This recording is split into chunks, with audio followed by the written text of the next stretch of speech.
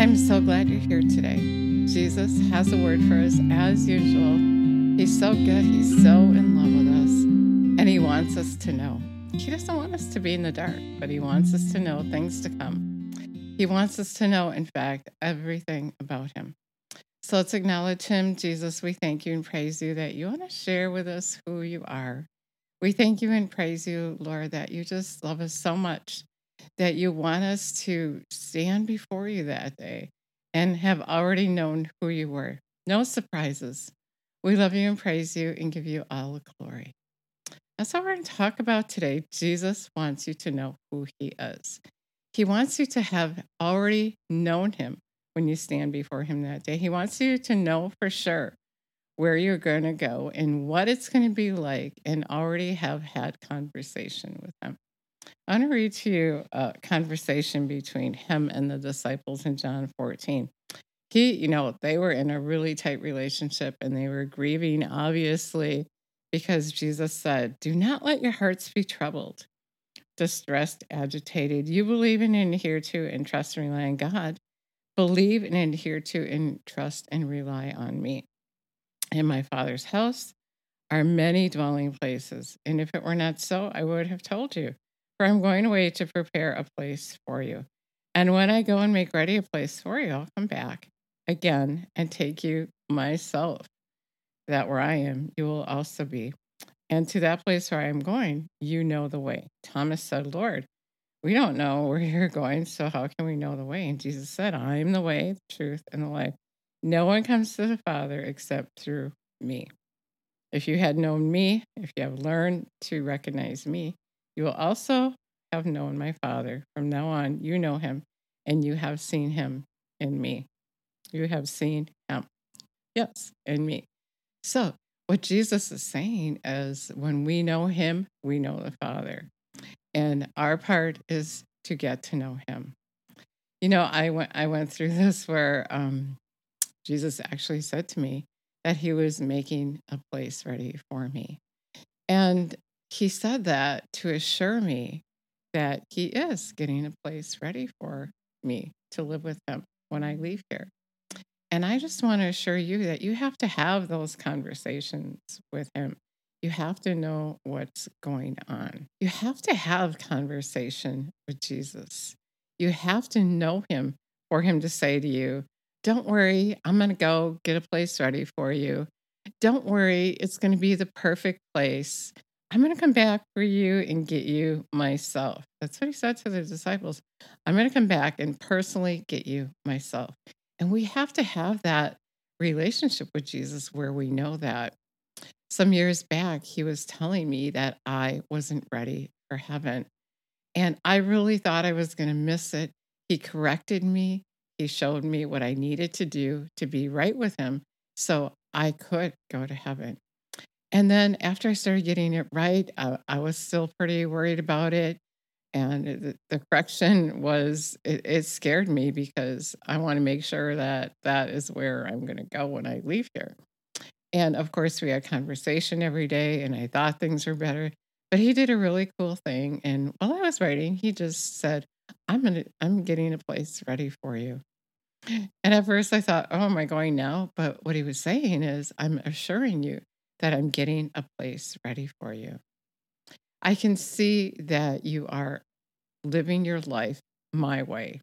I can see that you're seeking me and wanting to do." That's all you have to do is be on his side, care about what he cares about, want to be a part of his life. When he corrected me, I didn't know that I wasn't caring about him. To love the Lord your God with all your heart, all your soul, and all your mind is care about what he cares about. And he asked me to go for him, and instead I went on vacation. To go for him, there's a lot of pressure. People don't want to hear what you have to say. Just like Jesus, he was persecuted. And when you go for him, you're going to be persecuted. So I kept backing off. And then finally, he corrected me. And there's other areas in my life where I need constant correction. But the cool thing is, when I was writing, he said, "I'm going to prepare a place for you." I also had a vision of boxes being delivered to my empty place. Jesus knows exactly what you like. He knows exactly where you want to live. Just like if you're going to move in with somebody, you're going to come in agreement. You're going to both like the same thing. You're going to like the same weather. You're going to have the same choice on furniture. You're going to be in agreement. And that's what Jesus is saying. In order for him to get a place ready for you to move into heaven, you have to come in agreement with him. He's the way. He's the way to heaven. And so when you agree with him, you agree with the Father. He came to show us the Father. He said he only did and said what the Father said and did. And it's recorded in the Word.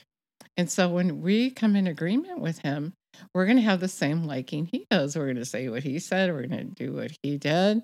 We're going to like the same color he likes, so to say. And so that's what he's saying to us today. That's the word I have for you, is you don't just automatically go to heaven.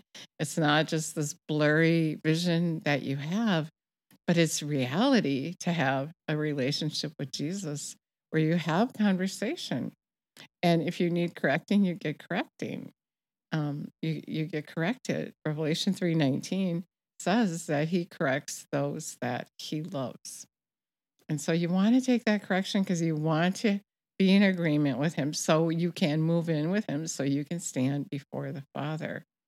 A lot of people think there's ways around what God has said, and there is no way around it. It's exactly what he said. He's the same yesterday, today, and forever. And so you have to be in agreement with him. You have to have conversation to be in agreement with him. You have to know him. He said, no, he said, I just want to read this again. He said, don't let your hearts be troubled. They were distressed that Jesus was leaving, which means they were in love with him. They gave everything up for him. When you give everything up for someone, that is really how you fall in love with them. When you have kids, you give things up for them. When you get married, you give things up for that person that you marry. And really, we're marrying Jesus. And so if we love him with all our heart, all our soul, and all our mind, we're going to give things up for him. We're going to let things behind because he's the most important thing in our life. And so when he is the most important thing in your life, then he's going to come back for you. He's going to come and get you himself, and he's going to bring you to that place he has prepared for you. It was so cool for me to see those boxes being delivered. Everything was brand new. The floor was just empty. And so I knew that I was in that place that he promised that he got just for me. He got the furniture I liked.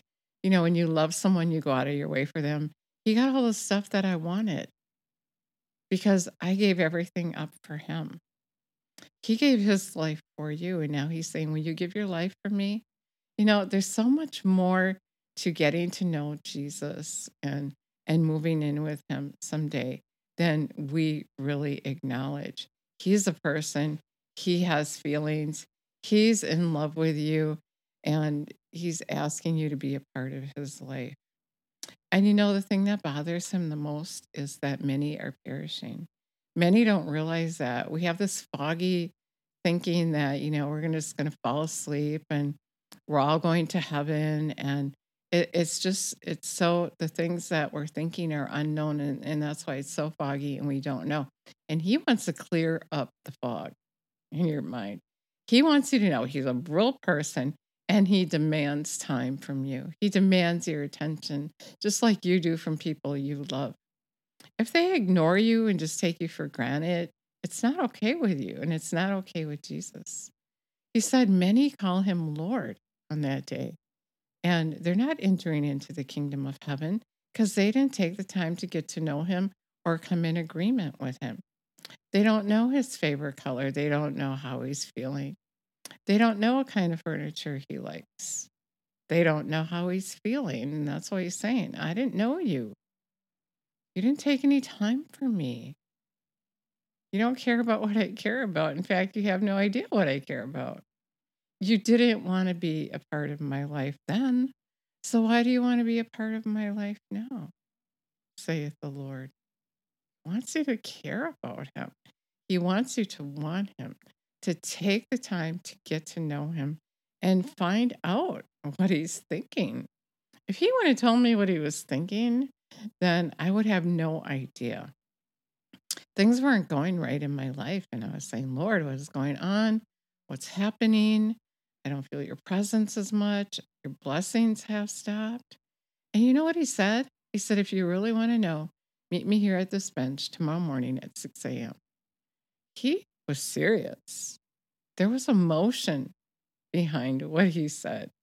And when I got there, he told me I betrayed him. I said I would go for him, and I just stopped doing everything I said I would do. Do you see how he is an emotional being as we are? So then I started doing what he told me to do. And then he started helping me to understand that I was doing well and I didn't have to worry. He even took me to heaven. He took me to heaven. I got through that door, the original door he said that I wouldn't walk through. He said the five foolish virgins, they weren't ready. And we're so not ready. Do you know what Jesus is asking you to do? Do you know where you might be lacking? Have you talked to him? Why are you so sure that you're going to go to heaven and you just live your life like nothing's going to happen if you haven't had conversation with him? Just like in the day of Noah, people were just dancing, getting married, doing their thing, doing their evil. God had to get rid of the evil, and the same thing is happening today. And even those of us who call him Lord have no idea where you are at. The sin in your life.